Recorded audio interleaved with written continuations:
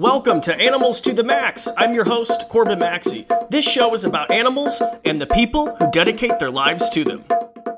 Welcome everybody back to another episode of the Animals to the Max podcast. My name is Corbin Maxey. I am your host. I am back.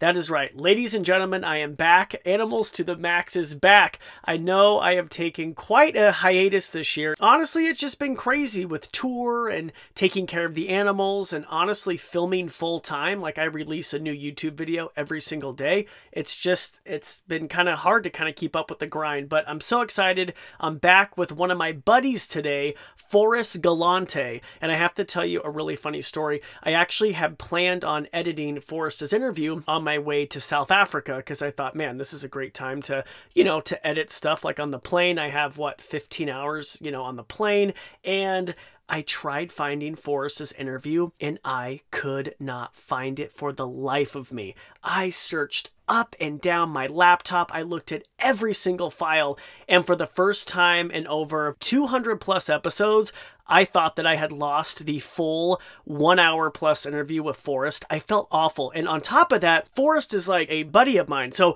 we met back in September at Animal Con in Orlando. So we became good friends. And I'm thinking, man, how do I tell Forrest, like, hey man, I lost your interview? So I honestly was never going to tell him because I'm like, yeah, he's so busy. He doesn't know. He does like the Joe Rogan podcast. He doesn't care. Well, anyway, I get back from Africa, which by the way was amazing. I get back from Africa. I look on my MacBook passport and guess what I see?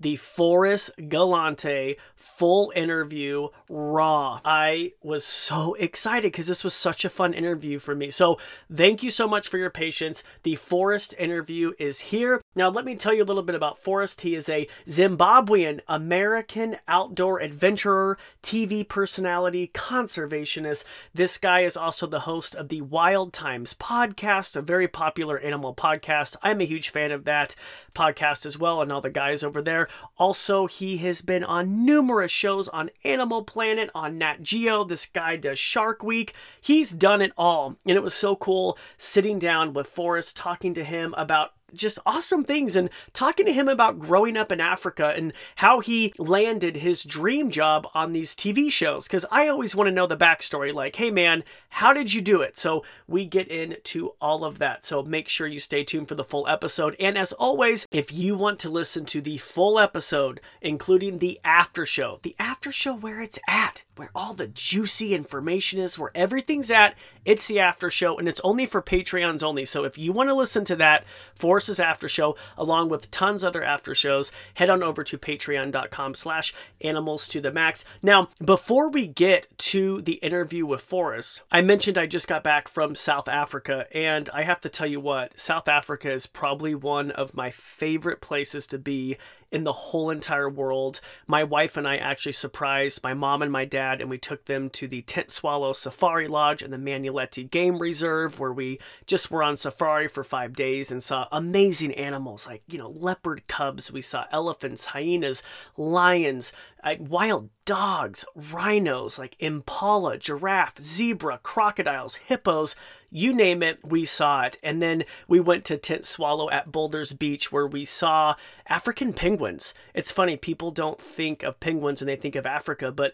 they are there. And we saw the famous penguin colony. We actually stayed above the penguin colony. It was insane. I slept with the doors open, which, I don't know if that's exactly safe to do in Africa, but whatever. And we slept with the doors open and I could just hear the penguin colony. It was, you guys, it was like a dream come true. We love it so much. This was our second time in South Africa. My wife and I are planning a group trip in 2024. So if you've ever wanted to go to South Africa and go on safari, maybe you want to go see the penguins, you want to see the big five, all those magnificent game animals, and you're a little hesitant, you don't know where to start. Honestly, when you start looking at African safaris, it's overwhelming. Like just Google African safaris and a million pop-ups come up. You have all these different websites promising you this and that, but you don't know where to fly, and then you don't know like what's included with your trip. We wanted to create the perfect safari trip where we do all that work. We do all the hassle. We've done all the research, where all you have to do is literally show up, meet us in Cape Town, and we take your hand, literally, and we take you on safari and to the penguins at Boulders Beach. We also are going to add on an awesome Zambia add-on addition to go see the famous Victoria Falls, one of the 7th wonders of the world. I'm sorry, I keep on going on, but if you want to go on safari, send me an email, maxisafari@gmail.com for full details. Only 12 spots are available, and they're actually filling up pretty fast. So once again, maxisafari@gmail.com. If you want to go on an African safari, I guess I should tell you when we're going. We're going October 31st through November 9th, and then the add-on edition is going to be October 31st through November 12th, 2024. Okay, with that said, let's talk to Forrest. Forrest, welcome to the show, man. Yeah, buddy. Well, it's good to be here. Thanks for having me. It's fun. Always enjoy chatting with you. And yeah, this will be cool. I'm stoked. I'm happy to dig into anything. Dude, I want to get your background, and it looks so nice behind you in your nice office and stuff. Last time we did a podcast, I think you were in Mexico. Mm-hmm. Yep. Yeah. I'm home. Just got home day before yesterday. Settled back into the office. It looks nice this way. That way is a train wreck. There are pelican cases, fishing rods, spear guns, a bunch of collars for tagging, a tranq rifle on the couch. Like, it's a mess on that side. So I'm glad you're looking this way. It looks good. It looks good. Well, thank you so much for doing the show. And, and I was a fan. I was actually just on your podcast because you host the Wild Times podcast, correct? Of course. Yeah. Wild Times. Anybody can check it out. I'm not Peter, so I don't know how to do the thing, but go to YouTube, check out the Wild Times or anywhere you get podcasts, and going really well, really fun podcast. It's one of the top 20 fastest growing podcasts in the world, which is pretty cool. And yeah, we're having a lot of fun with it. Dude, that is so awesome. Well, I want to get to the backstory for us because, in audience, you may know Forrest. You've had multiple shows on Animal Planet, including Extinct or Alive, Mysterious Creatures with Animal Planet. You've been dubbed the Extinct Guy, which I don't know if that's, that's a good thing or a bad thing. I don't know if that's good or bad. I was going to say, yeah, but let's just get back. Like, where did you grow up? Yeah, man. So I was born in the U.S., but I grew up in Zimbabwe. My family flew over here to have me when I was really little, so that I'd have an American passport because my dad is an American. And then I grew up in Zimbabwe on a farm in the middle of nowhere, very rural, very remote, about an hour outside of the capital city of Harare. And my family ran safari businesses. And so when I wasn't in school, I was in the bush one way or another, whether it was on safari or at home on the farm. I was always running around the bush. Wow. And I was funny because I was like looking you up and I thought, no way, you're from Zimbabwe? Like, I don't know. Yeah, okay. And is Forrest your real name? Yeah, that's funny. I know there are other guys who I will not name who have made up names as their like presenter name, but no, my mom was a hippie. My name is Forrest. My sister's name is Summer. So yeah, that's the real name. I love it. It's perfect, like, for what you do. So you just had your childhood in Africa. So did your family run like a safari business where people would come on safari? Yep. That's exactly what we did. So we did two things. We owned a pretty successful farm that farmed Alstroemeria flowers and avocados, which were high-end products. Okay. And then we also ran a safari business. So my mom had a safari company, and that was all over Southern Africa, but primarily in Mana Pools, which is undeniably the best safari location in the world. And yeah, that's what we did. Like I said, I was always in the bush. God, that sounds like a crazy upbringing, man. Did you have to be careful when you were outside playing for like lions or, predators like leopards or anything like that? Yeah, definitely more so than here in California. California is a very tame place to be, and I think the whole of the U.S. is, if you're from Africa anyway. So yeah, we had, mambas and boomslungs and puff adders and a bunch of venomous snakes, and then there were hyena and leopard on the farm, no lion or anything like that. And then, when we were out in the bush, when we were at camp, then we really had to watch out because we had lion walking through camp all the time, and elephants that would step over our tents and things like that. And then obviously there are always those horror stories that you hear of people, very close friends, whose children were taken or who had bad run-ins and, all those kind of things. So, yeah, I mean, my mom kept a pretty watchful eye over us, and that's, you had to watch out, but no, it's just upbringing there. You know what I mean? It's not something unusual there. It's just part of life. Yeah, I mean, I grew up in the mountains of southern Idaho, so to protect me, I think my parents thought from mountain lions or cougars, they got me a German Shepherd. And so that's cool. That was like their sort of protection, because I would just go and explore by myself. I mean, that's just what I did as a kid. And I never realized that's why I had a dog, but it totally makes sense. But man, Africa sounds like a complete different animal. Pun intended, dude. Yeah, it's a different upbringing. It's a lot more wild, a lot more free.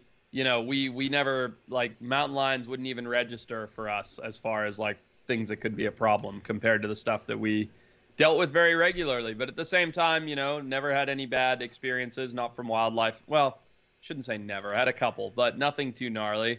Yeah, it was good. It was an idyllic childhood. It was a wonderful place to live. Big farm, beautiful, lots of open space, total and complete freedom. I know people think of America as a free country, but total and complete freedom there, where you can do absolutely anything you can think of as a little kid. There's no seatbelt laws. There's no curfews. Like, you just do whatever you want. And that led to some accidents, but it also led to an incredible childhood. Was Zimbabwe pretty safe too? Because, I mean, I hate to say it, but you tell people who've never been to Africa, they think of it as like the dark continent, and like, is it safe? Like, are you gonna, like, how was that?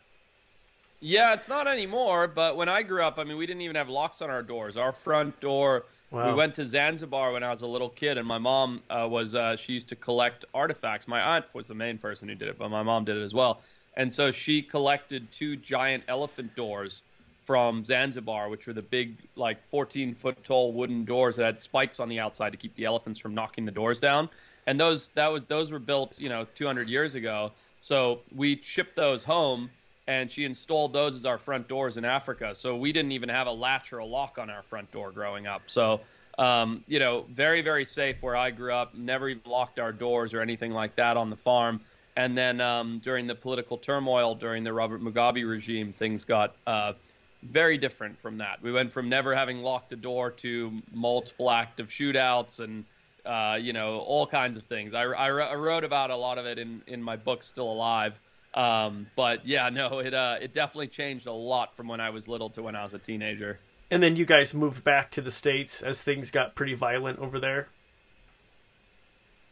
Yeah, I mean, not exactly, but it wasn't by choice. We had war veterans come and take our farm and put guns to our heads, and we got marched off of our property, and so we came to the U.S. as political refugees. Oh my God! Do you ever think about going back to your homeland? I go back all the time. Yeah, I go back all the time. I've been back, I don't know, well over a dozen times, every couple of years or so I try and go back, and it's still an absolutely fabulous place. Definitely the best bush in Africa. The best wildlife, the nicest people, all those things. But it's not the place that I grew up. There's no infrastructure left. There's no working currency anymore. I mean, it's a disaster of a place now. But it's still one of the most beautiful countries in the world. Yeah, I have not been to Zimbabwe. And I saw something on Instagram because I followed you and I followed the Wild Times podcast. And I remember Patrick asked you, like, where's the best place to go on safari? And you just said Monopools, like, hands down the best. Oh, hands down. And that's the thing, is my family did this for a living. We went to, I've been on safari everywhere, Kenya, Tanzania, Texas. I mean, Texas is like a it's safari. Funny because I was thinking the next thing I'd talk about were all the animals in Texas, so that just went straight into my brain. But I've been everywhere. Kenya, Tanzania, Zambia, Zimbabwe, Malawi, Botswana, South Africa, Mozambique, you name it, and nothing. It's not even like sort of close. Like nothing's even remotely close to Monopools. It's just it's in a league of its own. Really? So I've done the my Kenyan friends get very upset when I say that because they really don't know what good wildlife is. Because if they live in Kenya, they think they know what good wildlife is.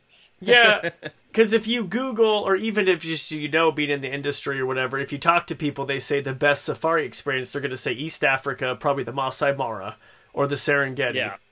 Yeah, and you're shaking your head.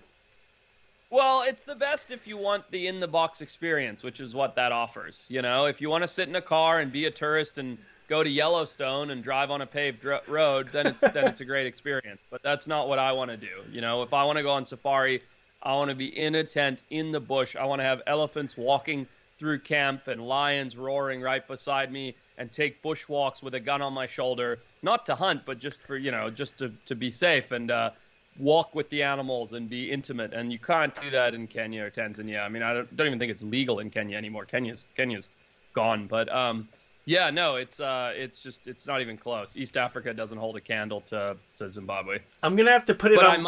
I might be a little bit biased. Dude, I'm gonna have to put it on my list. I mean, I was in love with Kenya, and then we just went to South Africa last year, and Forrest, I'm not gonna, dude. I fell in love with South Africa. We did the Greater Kruger, so we visited the Manuleti, the Timbavati, and the Klaseri, and we loved it. It was my wife's first time, so we stayed in nice luxury lodges, and that's how she was like, "Oh man, this is Africa." But I'm with you. I love the tent, and I love the bucket shower experience as well. But man, South Africa was pretty good too. But the thing is, the safari camps you get in Zimbabwe, there's no bucket showers. It's not the tent what you're thinking of. You've never seen it like it. There's a full bed, full running water, but it's all a tented camp. It just gets built a week before you get there, and it takes a week to build it. Yeah. But like anybody that's been to South Africa and Zimbabwe says, Zimbabwe's just the better version of South Africa because it's all the same wildlife. Zimbabwe's just much more beautiful with a lot more of it. Wow. Well, I'm going to have to put it on my list, man. I'm going to have to do it. Does your wife like to rough it too? Yeah, I mean, we don't, we just got back from 3 weeks in Baja, living out of the camper, out of the we have this little taxa camper, the taxa cricket, which is awesome. So yeah, I mean, she's not, in fact, of the two of us, she likes to camp in the traditional sense much more than I do because she grew up camping in California, where camping is you go for a hike or you pull up to a campsite and you pop up your little shitty Coleman thing and you sleep on the ground and you make a cup of noodle soup. Camping where I grew up is, you have this incredible 3-room tent with a full queen bed and a full hot shower and a fireplace, and you have your tea brought to you, and camping was a different experience the way I grew up. So yeah, no, of the two of us, she's probably a little bit hardier when it comes to that stuff, believe it or not.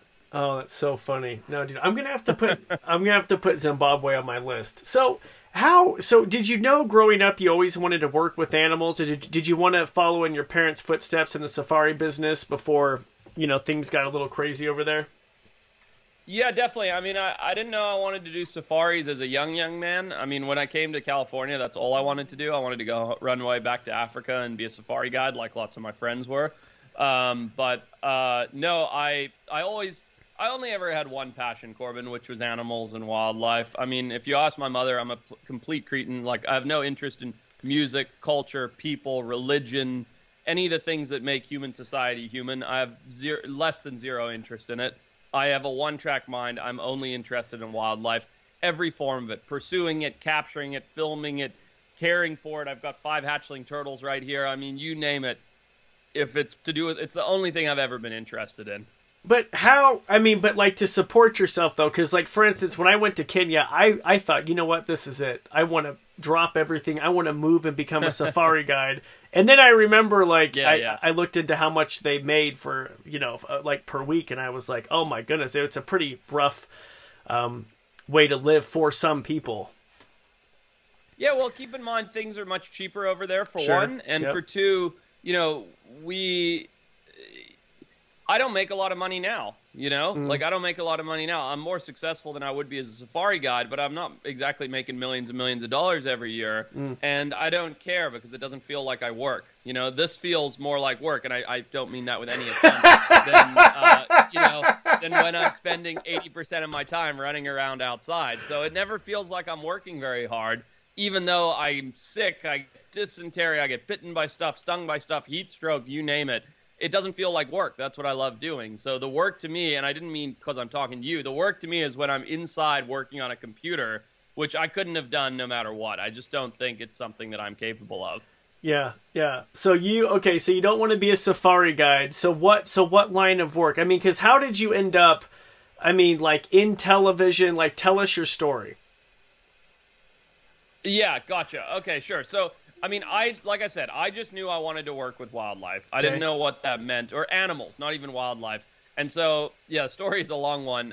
Yeah, I definitely, I wrote it all out in that book that I wrote. But I knew I wanted to work with wildlife. I came to California. I was very displaced living here. I really didn't fit in. It just was not being 14 years old, coming from a country where literally in school, when you had a problem, the teachers told you to go outside and fight it out, and then come back inside when you guys had sorted out the problem, to, a place like California where everybody's so soft and, just a whole different childhood. And I was a pretty rough, pretty feral kid. So coming here, I didn't fit in. I didn't have a lot of friends or whatever. And so I found wildlife through the ocean. I started diving and spearfishing and doing all this stuff. And being in California, knowing that all I wanted to do is work with animals, I thought the best way to do that was to do it as a biologist, because that was sort of the best opportunity you had here in the U.S. So I went to a good university, went to UC Santa Barbara, the best biological program in the country. I got a degree in biology, a special emphasis in marine biology, another special emphasis in herpetology, and I was like on my way. And then I came out of that thinking like, all right, like every cocky undergrad does. They're like, oh, it'll be a year or two until I'm absolutely crushing it as a biologist and writing papers and making millions of dollars. Of course, that didn't happen. So traveled for a while and all of that, and then got a job as a biologist, and still didn't feel like I was making an impact. So where? I realized... Where were you as a biologist? Mostly right out there, which you can't see, but out my window is the California Channel Islands. Okay. And so I was working all over. I was working on the Carrizo Plain and Sedgwick Preserve, Chimeneas Ranch, and all these places. But I did most of my work out here at the California Channel Islands, and we did a lot of habitat restoration. We did riparian habitat restoration, invasive species removal, all kinds of stuff. And I was thriving. I was doing very well at that, so well that they pushed me up from being a field tech to a more senior position, which meant I had to spend time indoors in the office. And I remember the day I went to my boss, Morgan. I said, Morgan, I just want to go back to being a tech. And he's like, well, the techs make $12 an hour. He's like, you're in like a pretty good position. Like, you're in the office, you can write grants. And I was like, I don't care. Like, I don't want to be in the office. I'd much rather be out on the islands. And he was like, well, if that's what you want. So I took a demotion myself to spend more time outside. And and anyway, I was working as a biologist. I did write some papers and stuff, but it was all pretty nominal, and I didn't feel like I was making any difference or impact to the field of wildlife or conservation. And I'd seen wildlife plummet and decline in my short years of life as a young man, and just really wanted to help. And I'll tell you when it all happened. I don't mean to do all the talking, but I'll tell you when it all happened. I just got home from the Channel Islands. I was covered head to toe in dirt. We'd been counting invasive Argentine ants in the hot summer sun in a hazmat suit, covered in chemicals, like crazy job. I'd been on the islands for 3 months, came down, flopped down on the couch, exhausted, and my girlfriend at the time, who's now my wife, flipping through the channels and goes, whoa, look at this stupid thing. And it's a show called Naked and Afraid, which you may or may not know, but I did that show. Yeah. And I watched it. Oh, go ahead. I know, I've been dying to ask you, because I just found out, like, literally a half an hour before that you're on the show. So just continue. I've been dying to ask you about this. Go ahead. Yeah. Sure, we'll circle back. I'll try to give the synopsis version. That's fine. But, so my wife goes, I've seen you do, like, half the stuff that these guys are doing, but, like, way better than they do it. And I watched for 10 minutes, and I was like, yeah, these people are useless at this. And so I sent in a super cocky, arrogant email to the production company when the credits roll at the end of the screen. Yeah. It says, made by whatever. And I was like, hey, just so you know, like, your quote-unquote world's greatest survivalists are pretty useless. Like, they should be doing this, this, and this. Long story made short, 10 days later, I was on a plane to Panama, and I did Naked and Afraid.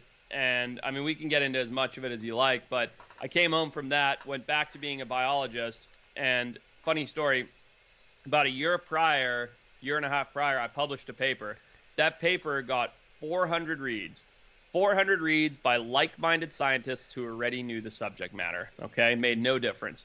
Then, when my Naked and Afraid TV show came out, 4 million people saw me jiggling my junk around the jungle naked, and I was like, "Holy shit, that's a lot of reach." And so that was the time I made the decision to go into TV. And for 3.5 years, we lived on my wife's part-time teacher salary while I created and crafted TV shows around wildlife. You know, everything like really focused on wildlife and conservation programming until I sold the pilot of Extinct or Alive, which took 3.5 years from when I made that decision that was what I was going to do. Okay, let's back up. Naked and Afraid. I mean, were you always comfortable being naked? Oh, yeah. I mean, I don't... Really? It doesn't bother... In fact, if you ask my friends, they'd say I'm too comfortable. Like, look, I grew up playing rugby. I was in a fraternity. Like, I have no problem being naked. It doesn't bother me the slightest. So, yeah, I mean, that... I didn't really factor that into the equation. I just looked at Naked and Afraid and was like, that would be like a vacation compared to what I do for work. And so I went and did it. Really? So you had no... Dude, so you had no apprehension? Like, were you, like, thinking, like, oh, man, what are my old professors, or, like, what are they going to think? What are my colleagues going to think? You didn't think about that at all? Nah, not one bit. Didn't even cross my mind. Forrest, what if it's extremely cold in Panama? You have a cold night, you're feeling self-conscious, you don't care at all. You're just letting everything hang loose. I mean, if it's very cold, it's probably not hanging very loose. But yeah, no, it was. That's what I'm just okay. Like, go ahead. Doesn't bother me, bro. Yeah, Corbin, not one bit. I don't care. I mean, I'll change in front of anybody. I'm not bashful. You know, they say if you got it, flaunt it, and I don't know if I've got it or not, but I'm happy to flaunt it. So, you know, I'm not bothered. Really? And were you with? I've never seen, and no offense, I've never seen Naked and Afraid, but I mean, and so you're with other contestants, and then you're just basically competing, and you won, correct? Is that what I read? You won? Yeah, sort of. You can't really win Naked and Afraid, but I think now I'm not anymore. But at the time, I was the highest rated survivalist that the show had ever seen, the highest rated one in the history of the show. And yeah, I mean, it was me and a partner who you meet for the first time naked out there, and I tried to do a little naked dance icebreaker. It didn't go very well, but yeah, it was it didn't bother me, to be honest. I found it fun. I found it really, really easy. Which, you know, if you watch the show, you see all these big, tough, buff guys, like, bursting into tears and crying about how miserable they are and blah, blah, blah. I thought it was a great vacation and went home happy and healthy, and it didn't bother me one bit. So, you know, each to their own, but, yeah, I just thought it was a fun thing to do. Was your wife nervous around you being naked around another woman? It was another woman, right, that you're afraid with? Oh, it wasn't? It's a woman, yeah. Okay. No, it is, yeah. No, but I'm laughing because no, I don't know. You're looking at it from the perspective of some sort of sexualization, but yeah, I don't know if you've ever spent a day with anybody out in the bush without showering, but there's nothing attractive about that person with clothes on after a day without showering. So yeah, no. To be honest, by hour 2, you completely forget that you're naked and you're just focused on the survival element, and you know. You've seen it all pretty quick, and you're like, yeah, that's what's on the menu. I'm not hungry, you know, and you just sort of move on. Wow. So, you know, reality shows are often, you know, criticized for being fake. They're criticized for being scripted. What was your experience like on Naked and Afraid? My understanding, and this might get back to some people who get very angry, but my understanding is that nowadays it's a lot more produced. Okay. However, when I did it, it was so real and raw, so strict. I mean, you weren't even allowed to talk to the camera guys. They were supposed to be fly on the wall, you know, like they didn't exist. They weren't allowed to, like, eat breakfast before coming to film you because in case they smelled like bacon or whatever. Yeah. And so, no, it was everything you saw was what you got in that show. At least when I did it. It was 100% real and organic.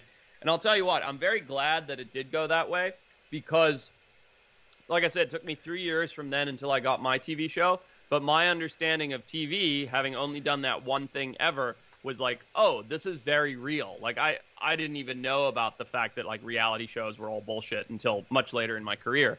But, yeah, it's I thought that that's just how TV went. And if you watch Extinct or Alive or Mysterious Creatures, you can see there's no acting. It's all just like fly by the seat of your pants. We got a job to do. Let's go do it. And so, yeah, it taught me a little bit of like how the filmmaking process works. And then I figured the rest out along the way. How many camera guys are with you on Naked and Afraid? Man, that was over 10 years ago. 3, okay. 4. I don't remember, to be honest. Yeah. I think there's like one on each person at all times. So, there would have been 2, and then there was another group of people surviving near to us, so they would have had 2. But I don't even remember, to be honest. Okay, so you're on this show. You're thinking, 1, this could be a great vacation. 2, I mean, are you thinking at it at a point like maybe I'll get exposure and attract discovery for my own show? Was that always in the back of your mind? Oh, it wasn't. Not even a little bit. I had no idea how any of that worked. It's funny because my partner, who was really, really bad at survival, and it shows, unfortunately, and she got very criticized for it. That was her whole like plan. She was like, "Oh, I'm going to go on this show," and she's a pretty girl, and she's like, "Oh, I'm gorgeous, and I do all these outdoorsy things, and I'm going to get a Discovery Channel show." And literally, she was telling me all this stuff, and I was like, "Well, wait, but did you?" She's like telling me all this stuff on like night number 1 or 2, and I'm like, "Okay, that's cool, but like, did you study up on the botany of Panama so that you know what plants to look for, or how's your like fire making skills?" And she's like, "Oh yeah, I didn't really look into that stuff." I was just like, whoa, you're an idiot. But, yeah, no, I never considered any of that. I mean, so much so that when the show came out 7-8 months later, I was just back to work on the islands. I didn't even see my own premiere. I was back to work living in a research station. But when I got the information on the numbers and things, that was when the little light bulb went off in my head that I was like, hey, this is what I need to do. Like, not dance around the jungle naked, bopping things on the head and eating them, but communicating wildlife science and conservation through media. And that was the moment that that little light bulb went off. And that very day I called that same boss who I asked for the demotion and said, "Hey Morgan, I quit, man. I'm going to go figure out how to do this on TV." And that was the start of it all. Wow. So, but when you go back to work from Naked and Naked and Afraid, do you go to your colleagues and say, "Hey guys, I just want to tell you something before it comes out. I did this show." Like, do you explain yourself, or is it just? Oh yeah, I told everybody. I was like, "Oh, have you guys seen Naked and Afraid? I just did that. It was super fun. Blah blah blah. Haha, it's coming out in December or whatever." But it wasn't. I mean, yeah, I didn't think of it as anything weird. I was just like, "Oh, that's funny." Yeah, that's awesome, man. So you decided to quit your job. You're living off your wife's teacher salary. I mean, how are you like managing things? Because from my experience, and I've been working in television for a very, very long time. I mean, just from my earlier credits, and it's a very hard industry to break into. And how did where did you start? How did you make ends meet? I mean, you said it took you 3 years to get, Extinct or Alive on Animal Planet. Like, what was that process like? Yeah, well, it's funny. I'm trying to sum up a lot of years in a few moments here. But so I got done with Naked and Afraid, and like everybody that gets done with that show, you get your 15 seconds of fame, right? Where every single like local small scale, like the Santa Barbara News Press and places like that give you a call and be like, "Hey, do you want to talk about your time on Naked and Afraid?" And I was like, no thanks, but if you want, I'll tell you about but because I just wasn't interested in it. Like, Naked and Afraid was a fun thing for me to do, but it didn't have it. To this day I have no interest in it. I've never watched. I watched a few other episodes after mine, and I don't think I've seen it in 10 years or 8 years or whatever it's been. But anyway, to answer your question, so I get this 15 seconds of fame. These like local small scale reporters start calling me, and they're like, "Hey, tell us about Naked and Afraid. Tell us about surviving in the jungle." And I'm like, "No thanks. I'm not really interested in talking about that. But if you'd like, I'll tell you about how there's hammerheads in the Northern Channel Islands for the first time due to the El Nino. I'll show you photos of the largest lobster ever caught in the state of California that I caught last year. All these miraculous wildlife things." And most of them were like, "No thanks," click, and hung up the phone. But a couple of them were like, "Yeah, okay, let's talk about that." And so I did a couple of these stories, and 2 of them went totally viral, like Daily Mail and all over the place. like the largest lobster ever caught, and man gets chased by hammerhead shark where hammerheads don't exist, and some of these things that I just filmed on my phone or my GoPro, but it was so interesting because they were animal anomalies, and those went totally viral. So now I had Naked and Afraid, and I had this little bit of like virality through these like Daily Mail articles and things like that, and so I got called up by some producers and agents and things, and they were like, hey, you know, you might be a good, this was back in the days, you know, going on 10 years now, back in the days where TV was still like a real industry, unlike today. And, you know, agents would call you up and be like, hey, do you want to host a show, blah, blah, blah. And so I was like, oh, that's interesting. Sure, tell me more. And they sent me a bunch of pitch decks, which I don't know if you know what that is, but it's like you know, it's just a document with pretty pictures that says what it is. And they were fucking awful, Corbin. You know, they were terrible. Like, so dumb. Some of them were like animal growling dating shows, and dude, one called oh yeah, Forrest, bad. I think I auditioned for that. Is it like this? There you go. It was horrible, but I thought, man, I really need the job, so I hope I get it. I never got it, thank God. Oh my God. Okay, wow. They asked me to host that. They asked me to host another one called Man versus Bear, which did come out, and I was like, no, that's animal extortion. That's fucking stupid.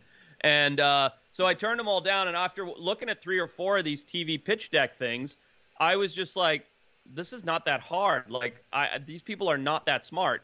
And so I wrote my own pitch deck, which, you know, I met a producer. We partnered. His name was Patrick DeLuca, who you met on the podcast.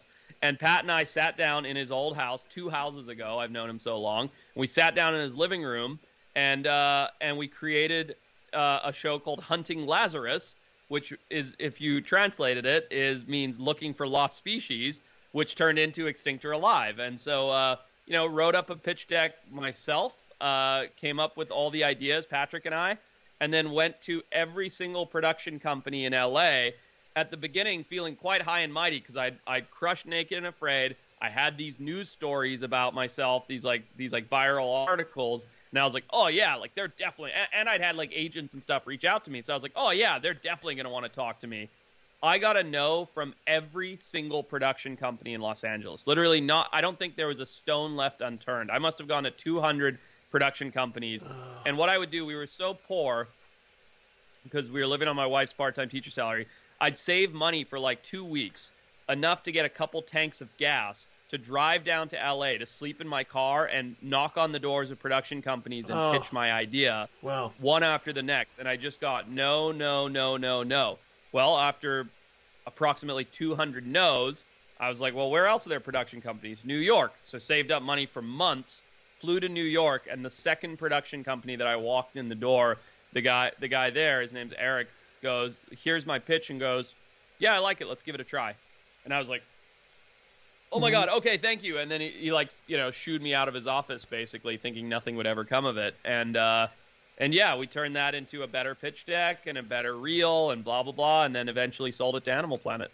Dude, congratulations, you've accomplished what a lot of people in this industry, you know, wildlife host industry, whatever, content creators, what they want to achieve is getting, you know, a show. I mean, Animal Planet back in the day, I mean, you know, of course, made famous, you know, by Steve Irwin, is like the cream of the crop. I mean, that's like where you want your animal show, and that's it was the number one choice always. Like if it were going to happen, yeah.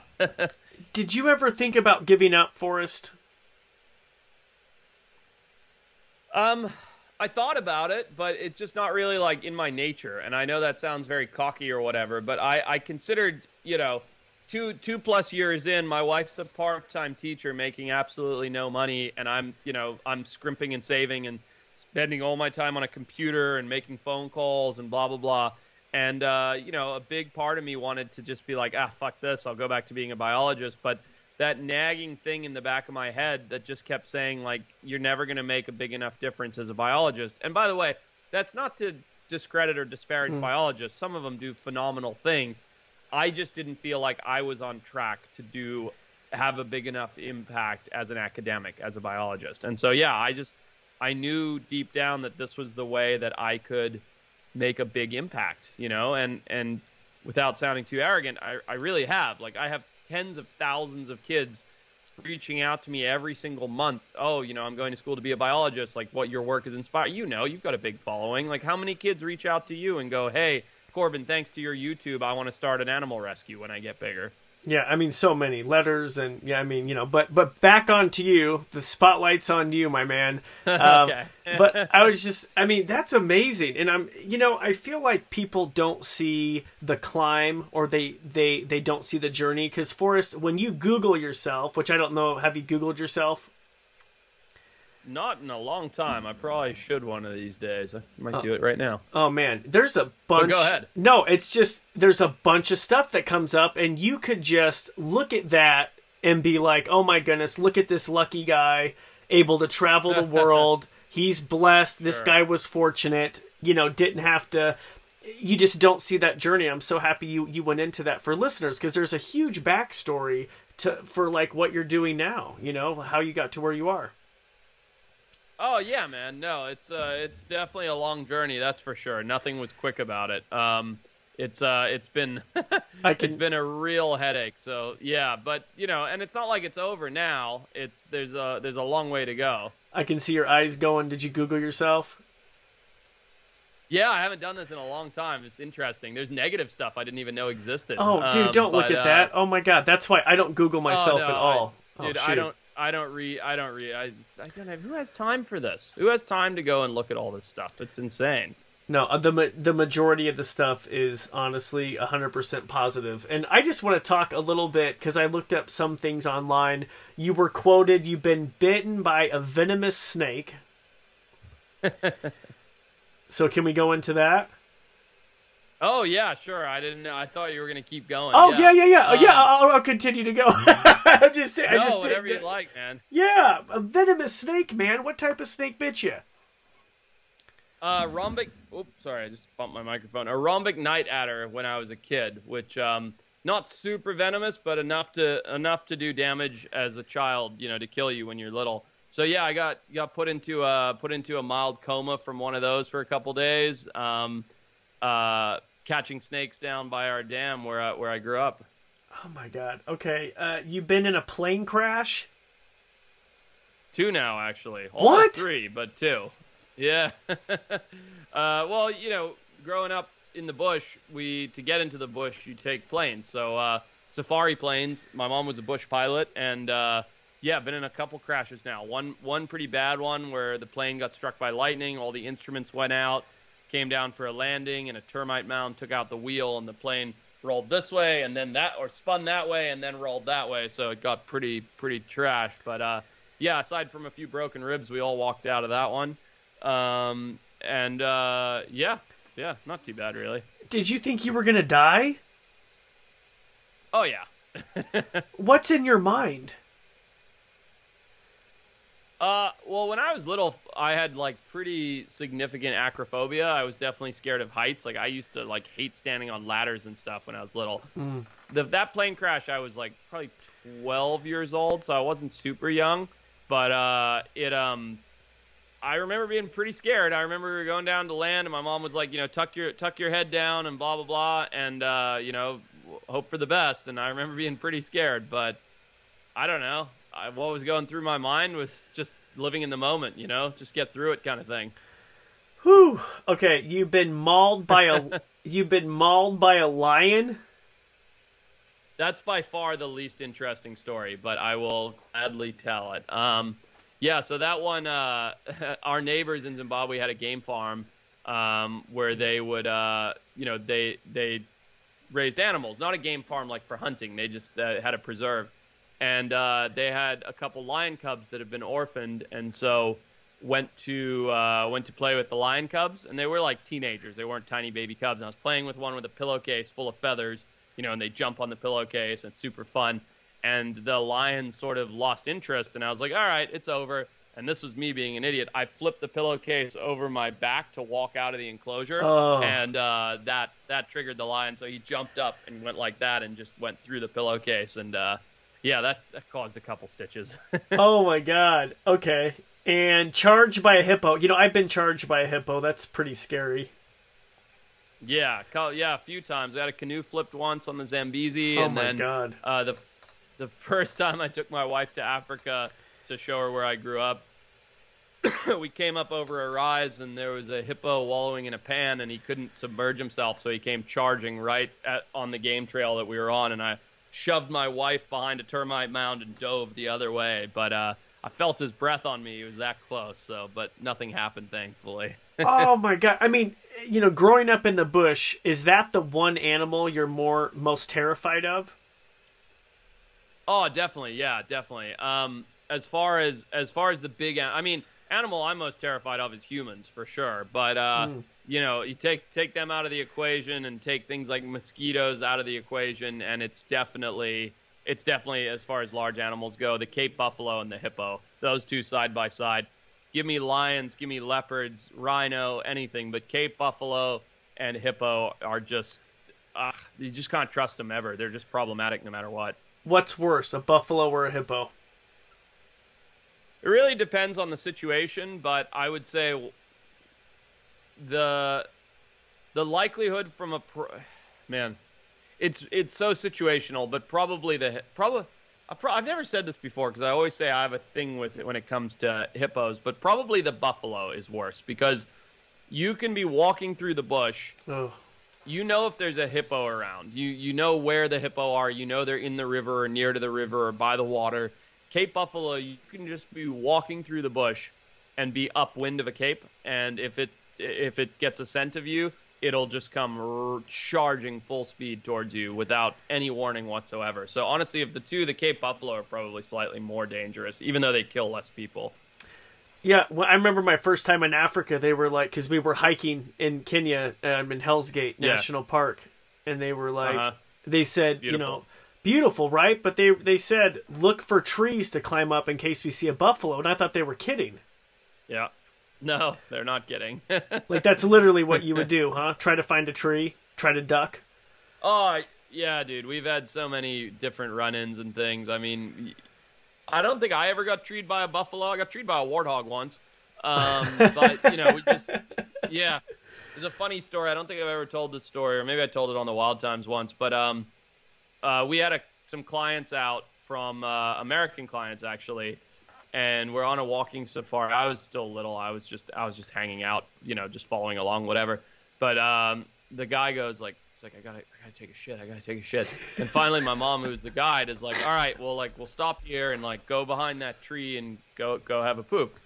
And the guy goes behind the tree, whatever. And 10 seconds later, you just hear bloody screaming, and you turn over, and this guy has his pants around his ankles. And a buffalo has come and scooped him up, and he's riding literally perfectly between the buffalo's horns, and it's trying to gore him, stops at the edge of the cliff, flings the guy into the Zambezi. I didn't see any of this. This was all told to me, by the way. Flings the guy into the Zambezi River, which you can literally line both sides of the Zambezi head to tail with Nile crocodiles. There's so many. Oh, my God. Splashes in the water, swims to shore completely unscathed. Not a bruise, not a scratch, nothing. Yeah. Just a ridiculous story that went around the camp circle for a while. God, that just sounds like something out of a movie. That's just, wow. Doesn't it, though? Yeah. Like a Chris Farley movie. Seriously. So you're known as the extinct guy. I want to talk to you about a few animals. I want to talk to you, I've always been interested with the thylacine. Sure. And you are determined. Yeah, what do you want to know? I want to know, do you think that this animal is still alive? I used to. And I probably deep down I still do, but I've been sort of disconnected from it for a little while now, which is kind of sad. My last expedition to look for thylacine was 2000, and it was pre-COVID, so it must have been 2020 now. Okay. And, I do believe I have some crazy evidence that nobody else has, that's sitting in folders and things, and my team has the information. And it's sensitive when you're dealing with animals like this, because you can get yahoos going out looking for stuff and either hurting animals or hurting themselves. But long story made short, I think that if there are still thylacine, they're in Western Papua, not Papua New Guinea. They're in Western Papua, an incredibly remote region that nobody could get to. I've put it all together. It'd be a couple $1 million to do the survey correctly. It's big money. And, thylacine were known to have been in Papua and Western Papua up until 4,000 years ago. So I don't think they're in Tasmania. I certainly don't think they're on the Australian mainland. And I think if they're anywhere, they're still up in Papua. And a thylacine, for listeners wondering, a thyla who? What is that? Can you explain what that is? Oh, yeah, sure. A thylacine is, it's the well, not extant, but it is a large marsupial carnivore that has stripes down its back. A marsupial carnivore is pretty unique. I mean, imagine a kangaroo mixed with a tiger. And, incredible jaw morphology, able to open its mouth super wide. It was, they persisted until quite recently in Tasmania, till basically Western settlement, in which time they were eating a lot of the farmers' sheeps and things like that, and so they were driven towards extinction. But just an incredibly beautiful animal, this like strong, rigid tail, sort of the body of a wolf, stripes of a tiger, that has a kangaroo as an ancestor. I mean, it's quite an incredible creature. Yeah, the Tasmanian tiger. Yep, which is what a lot more people know it as. And I'm thinking of that 1920s or 1930s black and white footage they have of the one in the zoo pacing. I think it opens its mouth really wide. I mean, that's what some of the last footage we have of one living.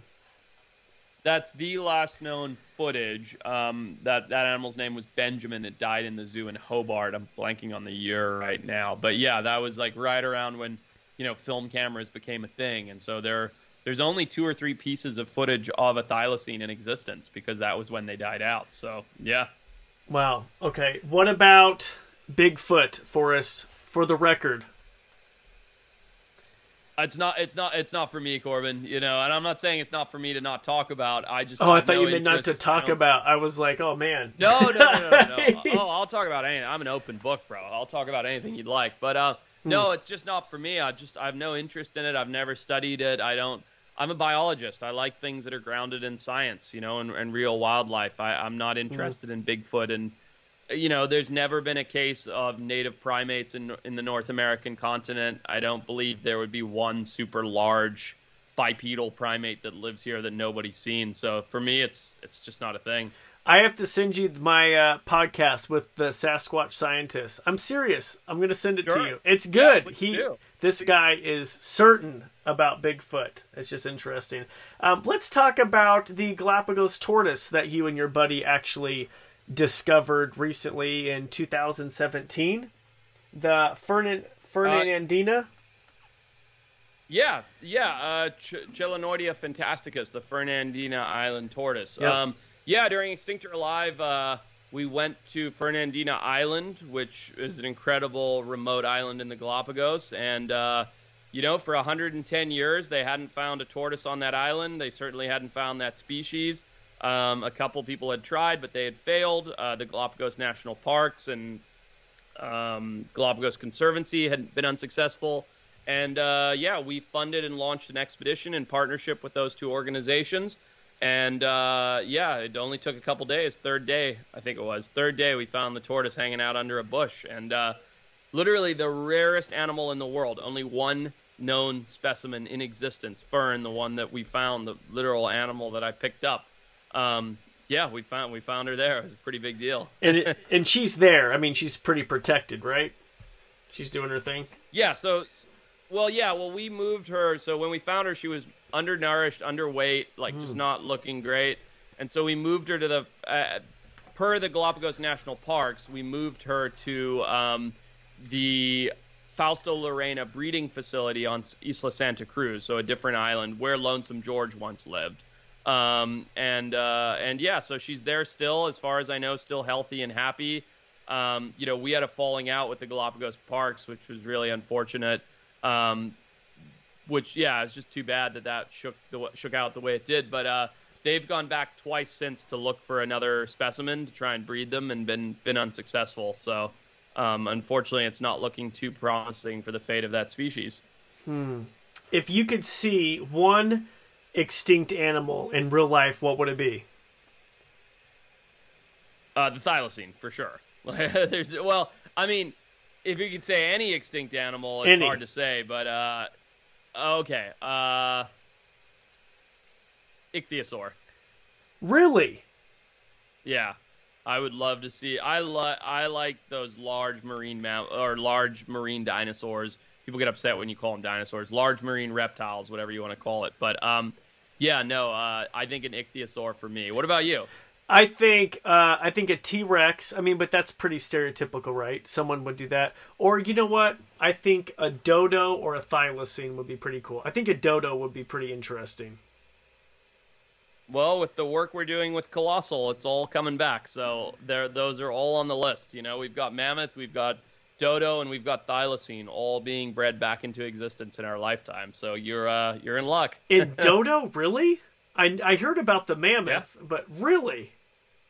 Yeah. Just look it up. We've we're using Nicobar pigeons to do not somatic cellular transfer, because that's impossible in birds. What is it? PCGs.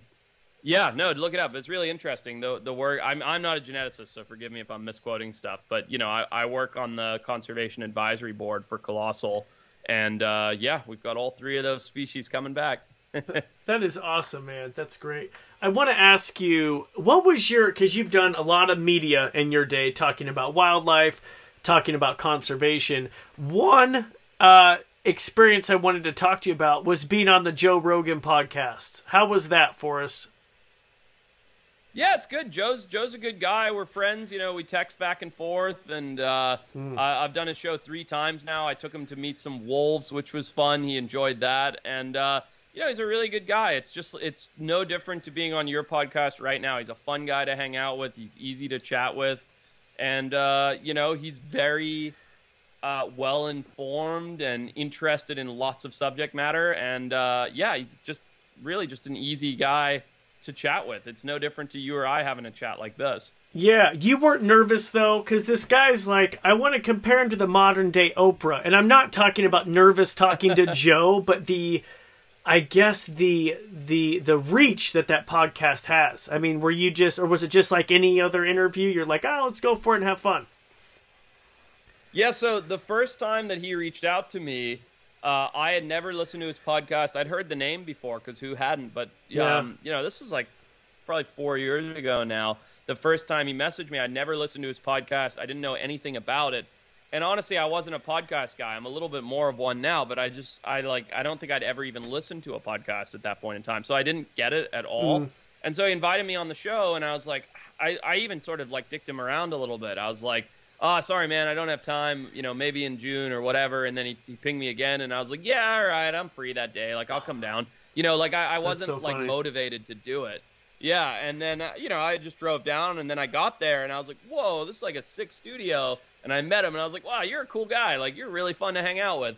And then we just did the show, and it wasn't until after I had recorded the show, and I think I was sitting with a couple of the guys I play rugby with, and they were like, hey, why weren't you at practice last night? And I was like, oh, I did actually go to L.A. to do this, like, talk show thing. And they're like, what is it? I was like, it's called Joe Rogan Show. And they were like, are you fucking kidding me? And I was like, wait, what? And they're like, that's like the biggest show in the world. That's like I listen to every Joe Rogan. And then I was like, oh my God, this is like a thing. And then I found out like how massive it was. And I was like, oh, that's kind of cool. But honestly, at that point, I'd already met him. We were already friends. I'd already done the show. So I didn't have the ability to like get nervous going into it, because I didn't know anything about it before I did it the first time. What did he do? Just reach out to you on Instagram? Yep, that's exactly what he did. That is so funny. That's awesome, man. Well, congrats on that. The amount of, I don't know how many of their names I should say, but A-list celebrities that have messaged me on Instagram is unbelievable. Like, just guys and gals who will just be like, hey, my kid loves your show, or hey, I read your book, or no, I don't think I ever read my book, but like, hey, I saw your book and like read up on you. And it's just crazy, man. Like, so many A-list celebrities are interested in wildlife and conservation, have hit me up just to chat with them about it, which is pretty cool, because I had no idea, that those kind of people were interested in that stuff. So yeah, it's pretty rad. That's awesome. And it's so cool that you're able to do that through Instagram. You don't have to go through all the red tape. You know what I mean? Through, I don't know, an agent, publicist, production company, whatever. I can only imagine how many I've missed, because I'll tell you right now, I have see if it even shows me. I mean, I would guess in the tens of thousands, maybe hundreds of thousands of unread messages. So, oh yeah, yeah, I don't, it doesn't actually show you, but I mean, it scroll for days. Yeah, no, I'm sure I've missed dozens of very important messages, but you know, I mean, you've got a much larger social media following than I do. Like, it's impossible to keep up with that stuff. Like, you can't read every message. You go nuts. I literally, yeah. I don't even, I'm just sorry, my mind just, because like TikTok offered this new thing where now anyone can send you a message, and I haven't even clicked the button that said like how many, you know, because we're at 3 point something million on TikTok, and I'm just like, every day it's like messages, and I'm just like, I can't, I honestly don't look at them. I literally can't. No, there's no way. There's no way. Yeah, I'm the same. I don't know where people find the time. I mean, I don't hire people to do my social media. That's not true. I have people that do video editing and stuff like that, but not like, you know, logged onto my accounts. Mm-hmm. I don't even, like, I don't know how people go through that. And a lot of people do. It's impressive, but yeah, no, I'm totally disconnected from it. Yeah, that's awesome. Well, we're almost at an hour. Forrest, can I steal a couple more minutes of your time for the after show? Yeah, buddy, whatever you like. Okay. I'm all yours. Okay, sounds good. Now, where, if people aren't following you, where can they find you? You're on all the social media platforms? Yeah, I mean, whatever you pick your poison, you know. I don't check them as much as I should, but Instagram, Twitter, Facebook, TikTok, all those things. We have our podcast, the Wild Times Podcast. I'm on your TV a lot, that's for sure. If you put Discovery Channel or Animal Planet on, you'll probably see me at some point. We got 2 new Shark Week shows coming out this year, which are going to be a blast. They're really, really fun. One of them in particular, I'm incredibly excited for people to see. All new science, all new research, all new close calls with sharks, and yeah, really fun stuff. So yeah, I'm not hard to find. That's awesome, Forrest. Thank you so much. And audience, if you want to listen to the after show, all you have to do is head on over to patreon.com/animals to the max. But with that said, let's go to the after show. Thanks for listening to the Animals to the Max podcast. If you enjoyed this episode, please share it with friends and family. Also, if you haven't already, hit the subscribe button. It really helps me out. As always, if you have any guest suggestions, if you want to email me personally, head on over to CorbinMaxey.com. And if you haven't already, check out our social channels. You can follow me at CorbinMaxey on Instagram, Facebook, and Twitter. We'll talk to you next time.